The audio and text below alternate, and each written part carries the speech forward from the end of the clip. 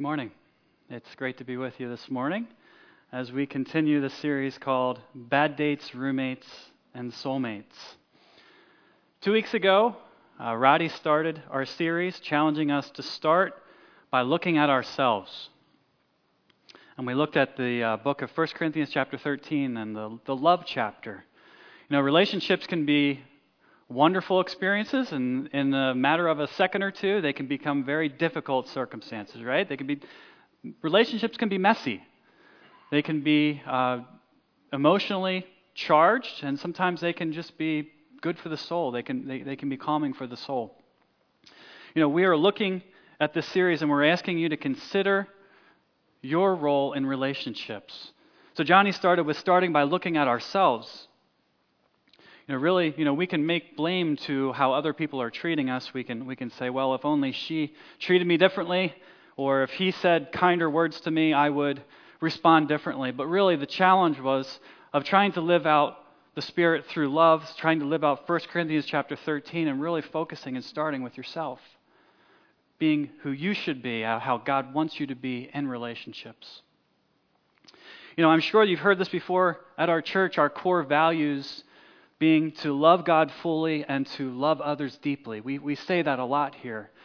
We at church here at CCC want to focus on loving God fully and then loving others deeply. And we also talk and we emphasize about having healthy relationships. So this series of Bad Dates, Roommates, and Soulmates is really talking about relationships.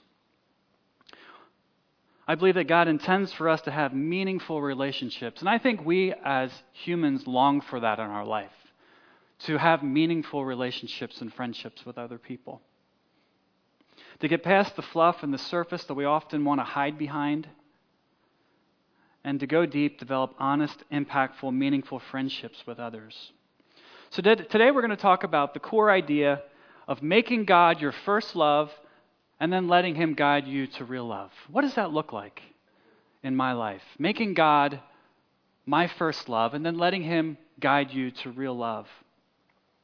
We're going to talk about what to do and look for and how to prepare yourself and when to know when it's right to date today.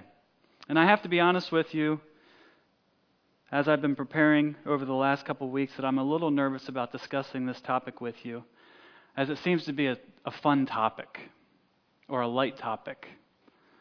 And honestly, in this church right now, our church and we as brothers and sisters are going through a hard time. We're going through a difficult time. But I have to remind myself that God has allowed us to be here this morning, and He knew several months ago who would be here, how we would be feeling in the moment, and then also the message that He's planned for us here. And so I'm going to try to give Him my emotions and my awkwardness and pray that I'll speak and say the words that He has for us to hear this morning as we talk about dating. Dating can be a time filled with excitement, can it be? A time of anticipation, strong emotions, and yes, awkwardness, right? How many of you have been part of a dating relationship or a dating experience that has gone awkward fast? Can you raise your hand? Yeah, I have. I found a few good examples of awkward dating opportunities. So let's look at the first one. You ready? So it's awkward first dates. We went out to a movie, the movie ended, and we turned around to find his parents and brothers sitting right behind us. Don't raise your hand if that happened to you. But I can tell you that there's probably two categories of people in here, right? People that have said, how dare that parent do that? That's terrible. How could they do that, break that trust? And then there's another camp, probably more like me, that'd be like, yeah, that's exactly what I would do. In fact, I wouldn't let them go on a date and think they're by themselves. I'd sit between them. I'd go with them on that date, right? A few weeks ago, and as we talk about this, obviously I have, if you know our family, I have children in this age group of 18, 16, 14, and almost 12. And so we are talking about dating. We are talking about this topic very frequently in our home. And so I've asked them and asked them for permission to talk in general terms about this. And so I'm going to share a story about it. A couple weeks ago, one of my children asked if she could, said it. She could. Asked if she could go do something with somebody that she liked. And I said, yeah, honey, I will give you that opportunity, and I'm going to give you a little bit extra rope here in the trust rope, if you know what I mean. And in this moment, I'm going to give you this trust. So where are you going to be? What are you going to do? What are you going to do? Who are you going to be with? And I asked the normal parent questions. And then as we were pulling up to this destination, the question was asked, because we only had an hour and 15-minute window. She knew I was not going to be going home. She says, where are you going to be going? And I said, I don't know. And I just let it sit there. And she said, oh, come on, Dad, where are you going to go? I said, I don't know. I might be in my car. I might be across the street in a parking lot waiting. I might be going and getting a haircut. I don't know. And then if you really want to get creepy about it, and I like to mess with my kids sometimes, I started to sing the Police song, every move you make, every breath you take, I'll be watching you. And I teased her in that. But honestly, as parents, we find ourselves in this situation where we are trying to protect, we're trying to care for, we're trying to lead as best we know how in the moment as parents. And so I can relate to that example. Another example of awkward dates. At the end of our first date, I asked if she wanted to go out again. And she said she was going to take a break from dating for a while.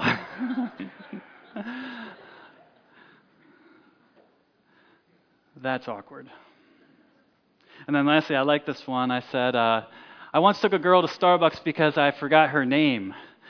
Now that's pretty smooth. That's slick. I give that guy some creds for thinking quickly, right? You may be asking yourself, why would we as a church be taking a Sunday morning to talk about dating? Wouldn't it be better if we discussed this in youth group or maybe in young adults? As a teenager, you may be sitting here saying to yourself, I sure am glad that my dad is not on the stage talking about dating, because that is awkward. But the truth is, we have many in our church that are single. Here in the U.S., the chances of getting married before the age of 40 for women is 86% and 81% for men.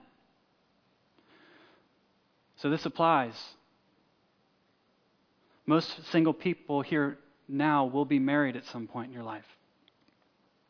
Many of us have kids or grandkids who are or will be dating in the future. And so this message applies to us as we lead, and as we give advice, as we help in that process. And there are some of us that are married who may find yourself dating again in the future through the loss of a spouse or through a marriage that has fallen apart. Marriage is the second biggest decision anyone will ever make. The biggest decision anyone could make is to embrace Christ as your Savior and forgiver of your sins and the leader of your life. But marriage is a life changer. You are no longer solo. When you stand at the altar and you vow before God and vow before that other person, you give them your life. You give them part of your life, and there is a new set of rules, a new set of responsibilities in life. And so this time in your life in which you are thinking and considering about dating is a very important time in your life, because it will change your life. Our culture gives all wrong types of messages and priorities and values on dating and relationships, and we hope to be able to speak into that this morning.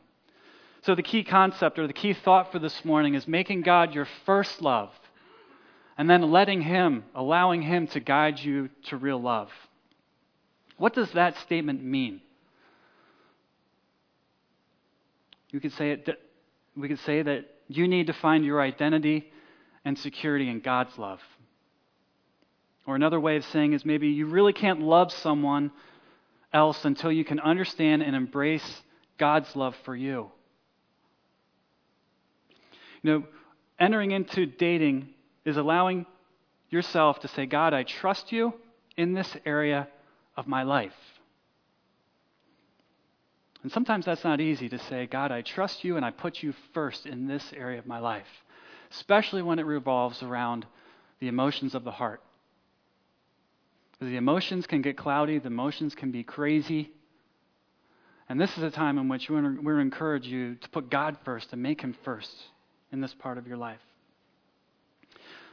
This morning we're going to look at the book of Genesis and hear the story of how Isaac and Rebekah became husband and wife. We're going to start in Genesis chapter 12. So if you have your Bibles, let's turn there. It's on page 9 of the Bible in the seat back in front of you. And we're going to read Genesis chapter 12, verses 1 through 7.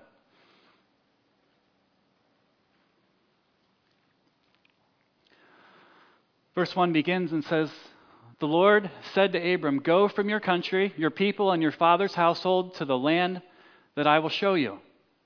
I will make you into a great nation, and I will bless you, and I will make your name great, and you will be a blessing. I will bless those that bless you, and whoever curses you I will curse. And all peoples on earth will be blessed through you.' So Abram went, as the Lord had told him, and Lot went with him. Abram was 75 years old when he set out for Haran. He took his wife Sarah, his nephew Lot, all the possessions they had accumulated, and the people they had acquired in Haran, and they set out for the land of Canaan, and they arrived there. Abraham traveled through the land as far as the site of the great tree of Moreh at Shechem. At that time the Canaanites were in the land. The Lord appeared to Abram and said, 'To your offspring I will give this land.' So Abram built an altar there to the Lord who had appeared to him." So Abraham was called by God to be part of a bigger story. God promised Abram that he would be part of a great nation. "I will make you into a great nation." And we know this today is the nation of Israel, where the Messiah, Jesus Christ, came from. So Abram has this blessing, this opportunity to be used of God in a special way. And he comes towards the end of his life, and his son is not married. And so if we turn in our Bibles to Genesis chapter 24, here is the story of how this marriage is arranged. So if you would turn there, we're going to read the story. In chapter 24, verse 1, it says, "Abraham was now very old, and the Lord had blessed him in every way. He said to the senior servant in his household, the one in charge of all that he had, 'Put your hand under my thigh. I want you to swear by the Lord, the God of heaven and the God of earth, that you will not get a wife for my son from the daughters of the Canaanites, who he currently lived with, among whom I'm now living, but will go to my country and my own relatives and get a wife for my son Isaac.'" So we'll stop right there. Putting your hand under someone else's thigh in that time was not an incredibly awkward thing to do. In our society, that would be a very awkward thing to do. But think of it as an opportunity for you as buddies. If your friend says, "I dare you," and you come and your other buddy says, "I double dog dare you," as a guy, what do you got to do? If you accept that challenge, it is life or death. I mean, right? You've got to fulfill that challenge, being double dog dared in something. Or another way of maybe trying to say in our time and culture, if you are called to be a witness in court, you have to stand in front of the courtroom, put your hand on the Bible and say, "I solemnly swear to tell the truth, the whole truth, and nothing but the truth, so help me God." This is, right here, Abraham is saying to his top servant, the guy he trusted most, "I need you to promise me something." So we'll continue. Verses 3 and 4, it says, "I want you to swear by the Lord, the God of heaven and the God of earth, that you will not get a wife for my son from the daughters of the Canaanites, among whom I'm living, but will go to my country and my relatives and get a wife for my son Isaac." So he says, I want Isaac to marry someone in my family, not a Canaanite woman, not a woman of this culture. In those days, marriages would be arranged. A dad would get together with another dad and say, I've noticed your daughter. And he'd say, "I've noticed your son. I think that they would be good together. I'd like to propose that I will give you 5 camels and 3 goats and 4 shekels of coins, and we were going to make an arrangement for our children to get married." In that culture, that was what happened. So how many of you are glad that we're not living in that culture? Yeah, I know my kids are very glad we're not living in that culture, but that's the culture of that time, where marriages were arranged. And so Abraham is sending his most trusted servant to make this arrangement and to go and try to find a wife for his son. So in verses 9 through 10, we continue the story. And so the servant put his hand under the thigh of his master Abraham and swore an oath to him concerning this matter. Then the servant left, taking with him 10 of his master's camels loaded with all kinds of good things from his master. He set out for Aran Naharaim and made his way to the town of Nahor. So we see here that he's now traveled to Abraham's, where he's from, where his family's from, and he has this job and agenda and this important opportunity to find a wife. And so we see in the next slide, we see that he arrives, and he said he had the camels kneel down near the well outside the town. It was towards evening, the time the women go out to draw water. And then he prayed, Lord God of my master Abraham, make me successful today and show kindness to my master Abraham. See, I am standing beside the spring, and the daughters of the townspeople are coming out to draw water. May it be that when I say to a young woman, please let down your jar, that I may have a drink. And she says, drink, and I'll water your camels too. Let her be the one you have chosen for your servant Isaac. But this I will know, that you have shown kindness to my master. Before he had finished praying this prayer, Rebekah came out with her jar on her shoulder. She was the daughter of Bethuel, son of Milcah, who was the wife of Abraham's brother Nahor. This woman was very beautiful, a virgin. No man had ever slept with her. She went down to the spring, filled her jar, and came up again. The servant hurried to meet her and said, please give me a little water from your jar. And she said, drink, my lord. And quickly she lowered the jar to her hands and gave him a drink. After she gave him a drink, she said, I'll draw water for your camels too, until they have had enough to drink. So he quickly emptied her jar into the trough, ran back to the well to draw more water, and drew enough for all his camels. Without saying a word, the man watched her closely to learn whether or not the Lord had made his journey successful. And when the camels had finished drinking, this man took out a gold nose ring weighing a beka and 2 gold bracelets weighing 10 shekels. But I find this interesting. God answered this prayer exactly the way he asked it. Water, giving somebody water is one thing, but 10 camels who are thirsty is another thing. It's estimated that a thirsty camel that hasn't had water to drink for a week could drink up to 25 gallons of water. So that's a lot of well drawing. That's a lot of watering that this young lady did. When we see here that when the camels were finished drinking, he took out a gold nose ring weighing a beka and 2 gold bracelets weighing 10 shekels, and he gave those to her. She understood what that meant. In that culture, that meant, this is for you. I intend to ask for you to be in a relationship. And so that in that day was like us changing our Facebook status to in a relationship, right? And she accepted it. So I just find it very interesting. So as we continue talking about this servant, I'm going to skip some verses here, but the servant basically said, where do you live? I'd like to talk to the men of your household.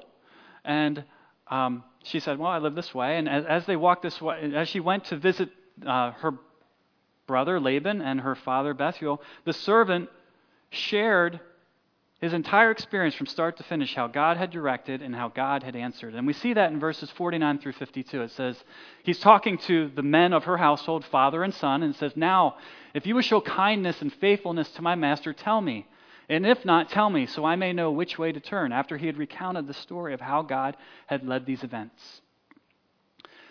Both Laban and Bethuel answered, this is from the Lord. We can say nothing to you one way or the other. It's clear to us that God has been in this. Here is Rebekah. Take her and go, and let her become the wife of your master's son, as the Lord has directed. When Abraham's servant heard what they said, he bowed down to the ground before the Lord, knowing that he had made it clear and provided. So after the reading the story of Genesis 24, we see that in that culture, it's a very different way of getting a spouse than our culture today. But I do believe there are some important principles that we can apply to dating in 2018 that I want to share with you this morning. So let's look at these 4 points in advice in dating. Very simply, stop. Look, and then listen. So stop, look, and listen. What do I mean by stop? What I mean by stop is stop and ask for God's help. Being this is going to be the second most important decision of your life. Stop and ask for God's help. The servant prayed in verse 12. He took on this instruction, this promise to Abraham, and he stopped and asked for God's help. Asking for God's help is always the place to start. Praying for wisdom, that you would be able to walk in this adventure, and it is an adventure, seeking His wisdom. Pray for contentment. Not rush into something, but wait on God to open doors. The first person to come into your life may not be the right one. You don't have to know the when, the where, the how, but only to trust and to rest that God will bring you the right one in His time. You should also pray for self-control as you begin the dating process. Don't allow passion and emotion to drive our decisions. Pray that you would see the entire process with the eyes of reality. Love is blind, right? Love can be blind. We've heard that. And a lot of times when we're in a relationship, it's so hard to be led by emotions and led by our feelings and not the truth. So pray. Say, God, I'm going to stop right now before I enter into this time of my life. Part of making God my first love and allowing Him to guide me in real love is stopping and saying, God, I'm putting you first, and I'm going to ask for your help in this. Make it clear to me. Secondly, look in the right place. This servant, where did he go? Well, he went where he was instructed. He went to the relatives of Abraham, one, didn't go and look in the Canaanite culture. He looked in the right place, and then after he got there, he said, okay, where is the probability of me being able to find a young lady? And that was at the well at dusk when the young ladies came outside the city to get water. He looked in the right place. Abraham didn't want a daughter-in-law from the Canaanites. And we need to put ourselves in places where the chances are pretty good. This is probably not 2 a.m. at the club, right? Followers of Christ, look for someone else who is a committed follower of Christ. 2 Corinthians chapter 6, verses 14 through 16 says this about, Paul talks about believers and unbelievers marrying, and he says, don't be yoked together with unbelievers. For what do righteousness and wickedness have in common? Or what does a believer have in common with an unbeliever? Think of a follower of Christ and an unbeliever getting married. Think of this and then trying to do life together. And I'll give you a couple examples, okay? It's like you're operating off of, you're trying to drive a car, your marriage is a car, and you've got 2 different GPS systems. You've got 2 different GPS systems, and the one system is saying, let's go to church. And the other system is saying, no, Sunday is for sports and for hobbies and for and having fun. Or let's give to others, or let's give and care for others. And the other spouse is saying, no, let's keep our money and buy a vacation home. Or let's raise our kids to follow God. No, let's raise our kids to get good grades and make money and be star athletes. Operating on 2 different GPS systems, 2 different types of foundations, or 2 different values is difficult and sometimes near impossible. And so being yoked or making it a priority to follow somebody or to date somebody that is a follower of Christ is extremely important. The enemy will try to draw you into a relationship that will stop the forward progress of your faith. And it will stop you from passing it on to the next generation. Let me repeat that. The enemy will try to draw you into a relationship that will stop the forward progress of your faith and stop you from passing it on to the next generation. When that happens, it's a win for him. So where should we look? We should look into the church. We should look in our faith community. We should look for people, as one person said, gave the advice, run as fast as you can towards God, and if someone is keeping up with you, introduce yourself. Right? Put your heart to God first, and if you see somebody else that has that same heart, is following after God and is interested in putting Him first and following after Him, introduce yourself. So stop, look, and then look again. Look beneath the surface. Look beneath the surface. Why did the servant do the experiment? Why do you do the experiment of asking for water and then praying that this individual would do more than that? He's looking for more than just an outward appearance. Scripture says she was beautiful. He was looking for character. He was looking for a young lady that was willing to go beyond her own comfort and ease to be a servant and a blessing to somebody else. Character was more important than physical appearance. Eventually, the other person's physical appearance is going to change, right? So when we're dating, we have these ideas of, I have to have someone who is gorgeous or hot or, not a 10 or a model or whatever. And that's great. And I'm not saying you should not be attracted to somebody. Obviously, you should be attracted to somebody. But chasing after that idea of physical appearance is something that's going to change. 1 Peter chapter 3, verses 3 through 4 talk about that. It says, your beauty should not come from outward adornment, such as elaborate hairstyles and the wearing of gold jewelry or fine clothes. Rather, it should be that of your inner self, the unfading beauty of a gentle and quiet spirit, which is of great worth in God's sight. We're all going to get old. We're all going to get wrinkled. We're all going to start to sag, and we're all going to start to fade. It's reality. It's life of getting old. This is why we must prioritize character over physical appearance. In marriage problems, the source of problems is almost never a lack of attractiveness. It's a lack of character. And so this takes great time and attention to get past the first date, right? The first dates are opportunities for us to worry about image management, where we're able to see. Getting past the first date is where we're able to see past the first date and see who people really are. To get past the outward shell and be able to glimpse into the soul and be able to see the character of an individual. Sometimes dating seems like a chess match where you're pretending to be something or someone that you are really not. I came across some advertising slogans that probably are truthful about the actual product.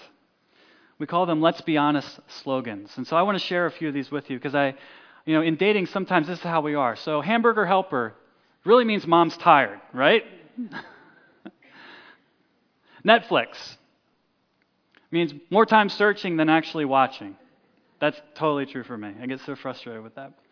My kids love this one, Monopoly. A great way to ruin friendships. Best Buy. Try it out before buying it on Amazon. And this one's cruel, but it's true. Girl Scout cookies are guilt trip cookies. So many times we package ourselves up a certain way and try to give ourselves a slogan of who we are, and we don't give ourselves enough time to be honest and get below the surface to see who we really are. If we rush into marriage and we rush into a relationship, you may not have the time to really look beneath the surface and to get to know the character, the strengths, the weaknesses, the likes, the dislikes, the spiritual and the emotional support or being of that person. So questions to ask yourself as you're looking beneath the surface is, does this person that I like follow through with commitments? Are they a person of their word? Do they seek to be served or do they seek to serve? Do they treat other people well? Not you, Do they treat the person that's serving them at the restaurant well? Do they hold doors for people as you walk through doors? Do they treat their parents and their friends well? Are they greedy or are they generous? Do they forgive or do they hold grudges? These are all important questions to ask yourself.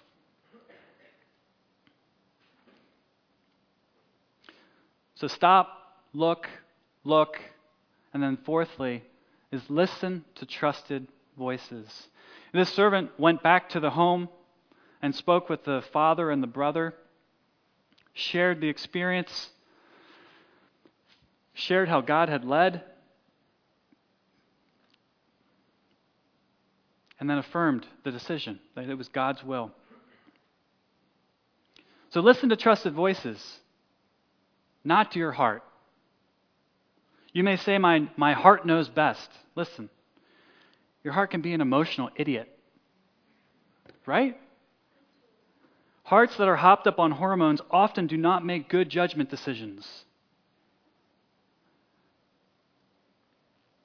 And I think we need to be honest and realize that. You need people in your life who know you well and love you a lot, who are willing to give you their honest and loving advice.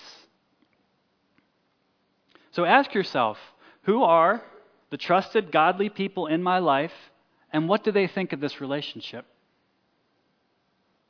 Matt Chandler, who's a pastor and an author, gave this advice. One sure way to walk in foolishness is to date someone who troubles the godly counsel in your life.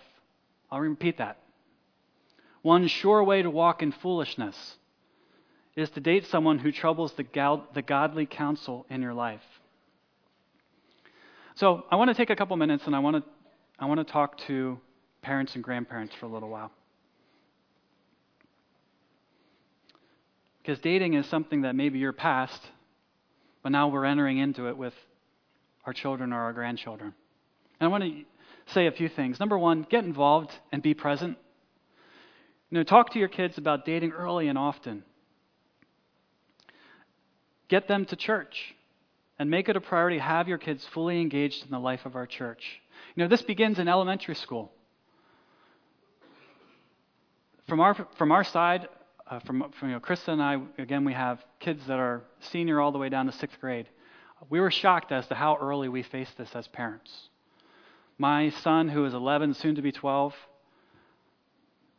has been asked 2 different times by young ladies if he will marry them. True, I'm serious. Now, they were doing this in an innocent way, but this was when he was 7, 8, 9, that these type of things are being brought into their life. A few years ago, we sometimes will look at our kids' phones at night to see what type of content and what type of texting is going on in communication. And I was not ready for this. This smacked me right in the forehead. I couldn't believe that one of my children was already at that place where somebody was texting saying, "Good night, baby cakes." For me, as a dad, I'm like, what is happening? Like, I can't believe that we're already there. And this happens way earlier than I think we expect it and anticipate it, especially with the devices that we're dealing with. The casual conversation and the quick conversation happens really fast. And so if you think that you're waiting until 14 to talk about these type of situations, you're going to be in for a surprise. I'd encourage you. We try to make talking about dating and talking about relationships and talking about this topic part of our dinner conversation in a very casual way. We want it to be safe, we want it to be healthy, and we want to talk about it early. Not waiting till my child is dating in 9th or 10th grade, because it's too late. Start early. So get involved and be present. Secondly, you be the parent. What do I mean by that? You set the parameters, and if you don't, society, peers, and culture will. So for us as parents and grandparents, you be the parent. Set the parameters, or society, peers, and culture will. Get to know who your son or daughter likes and wants to date. Ask questions as to why they like a certain person. Answers like because they're hot or because they're really funny. Or those are opportunities and windows for you to be able to say, well, what does that mean? Tell me a little bit more about that. Why are you attracted to that? And there are opportunities for you in a safe way to be able to talk to your children about it. So be the parent. Ask questions as to why they like certain people. And then thirdly, encourage friendships first and a friendship base before dating. What I mean by that is that it's so easy for somebody to like somebody, and all of a sudden they're sitting by themselves at the lunch table. And then they're sitting by themselves in the bus, and all of a sudden they're all exclusive and just the two of them, and they put all their love and all their compassion and all their relationship and everything is in this one individual. And then that changes. And all of a sudden there's not a friendship base of support. There's not something there. And so what we're encouraging, and I'm encouraging, is friendships first that build into broader-based relationships. Friendship-based dating. Or group dating. Opportunities where you can get to know a lot of people and not be so exclusive so early. Dads, I'm going to talk to you for a second, all right? Interview the boy who wants to date your daughter. I know this takes courage. I know this is awkward. But love your daughter enough to interview him. And when I say that, share expectations as to how to set the bar and keep him accountable. You know, a few years ago, somebody was interested in one of my kids, and I sent him a text, and I said, actually, I do this a lot. So send him a text and say, hey, so-and-so is not old enough to be your boyfriend or girlfriend. I'm sorry, you just got to be friends. You can't be boyfriend and girlfriend. I hardly ever get a response. I don't know why. I hardly ever get a response from a young man or a young lady, ever, as a dad. But one time I did. And I'll tell you what, I got a response, hey, Mr. Nice, thanks so much for reaching out to me. I totally get what you're saying. I really like your child, and I want to make sure that I protect their heart. It was basically what I asked, and they came back and said, gotcha. We're accountable. And I'll tell you, from a dad's perspective, I was like, yes, that's awesome. Thank you. For a young person to have that courage to say, yes, I care enough and have enough character to get back to that dad and say, yeah, okay, that was a lot for me as a dad. Young men, ask permission of a dad. Ask what the expectations are. What are the rules? Allow yourself to be accountable to a father. A few resources that we have found in our family to be very helpful is through Family Life Ministries, through Dennis Rainey's ministry, and one is Passport to Purity. And that was an opportunity that we've been able to walk through each of our children with Passport to Purity and talk about not just their purity, but also guidelines in dating and how they were going to navigate that when it became right for them. And then, secondly, I have read through, again, Family Life Ministries, a book called Interviewing Your Daughter's Date. And I know it takes a lot of courage, guys, to be able to do that. But to be able to sit down and talk through this with a young man, I think it's very important to be able to interview. And I'm not saying interrogating your daughter's date, but interviewing him and getting to know him. So I'm going to talk to singles for a couple minutes as we close. This world will tell you to follow your heart, but I'm going to encourage you to prayerfully and patiently follow God's leading. Proverbs chapter 3, verses 5 and 6 says, trust in the Lord with all your heart. Lean not on your own understanding in all your ways. And when it says when all your ways, we're talking about each part of your life, including dating, including relationships. Live for Him. So in all your ways, live for Him, and He will direct your paths. This world will also tell you if you're lonely, you should drop your standards. But the truth is that God walks with you. You are never alone. He will never leave you. He will never forsake you. He promises that in His Word. He will always give you the strength to resist temptation. This world will also tell you that you need somebody to be somebody. But the truth is, you have a Father in heaven that accepts you and loves you more than you will ever be accepted in person in this world. Matthew chapter 22, verse 37 says, love God with all your heart. Love Him with all your soul. Love Him with all your mind. And love Him with all your strength. And if we can pursue God, and if we can make Him our first love, I believe He'll allow us and He'll guide us to real love. Let's pray.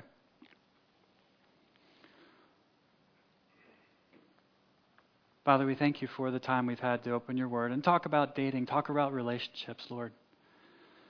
Lord, we know that relationships are of you, and first and foremost, you want us to have a relationship with you and put you first in our life, Lord. When we trust you in our relationships, when we try to be the very best we can be through your Spirit, and we trust you in relationships, we believe that you are going to honor it. And Lord, as we walk through the scariness and maybe the exciting times and the scary times of dating, Lord, I pray that we would put you first and we would allow you to lead us into what you believe is true love. It's in Jesus' name we pray. Amen.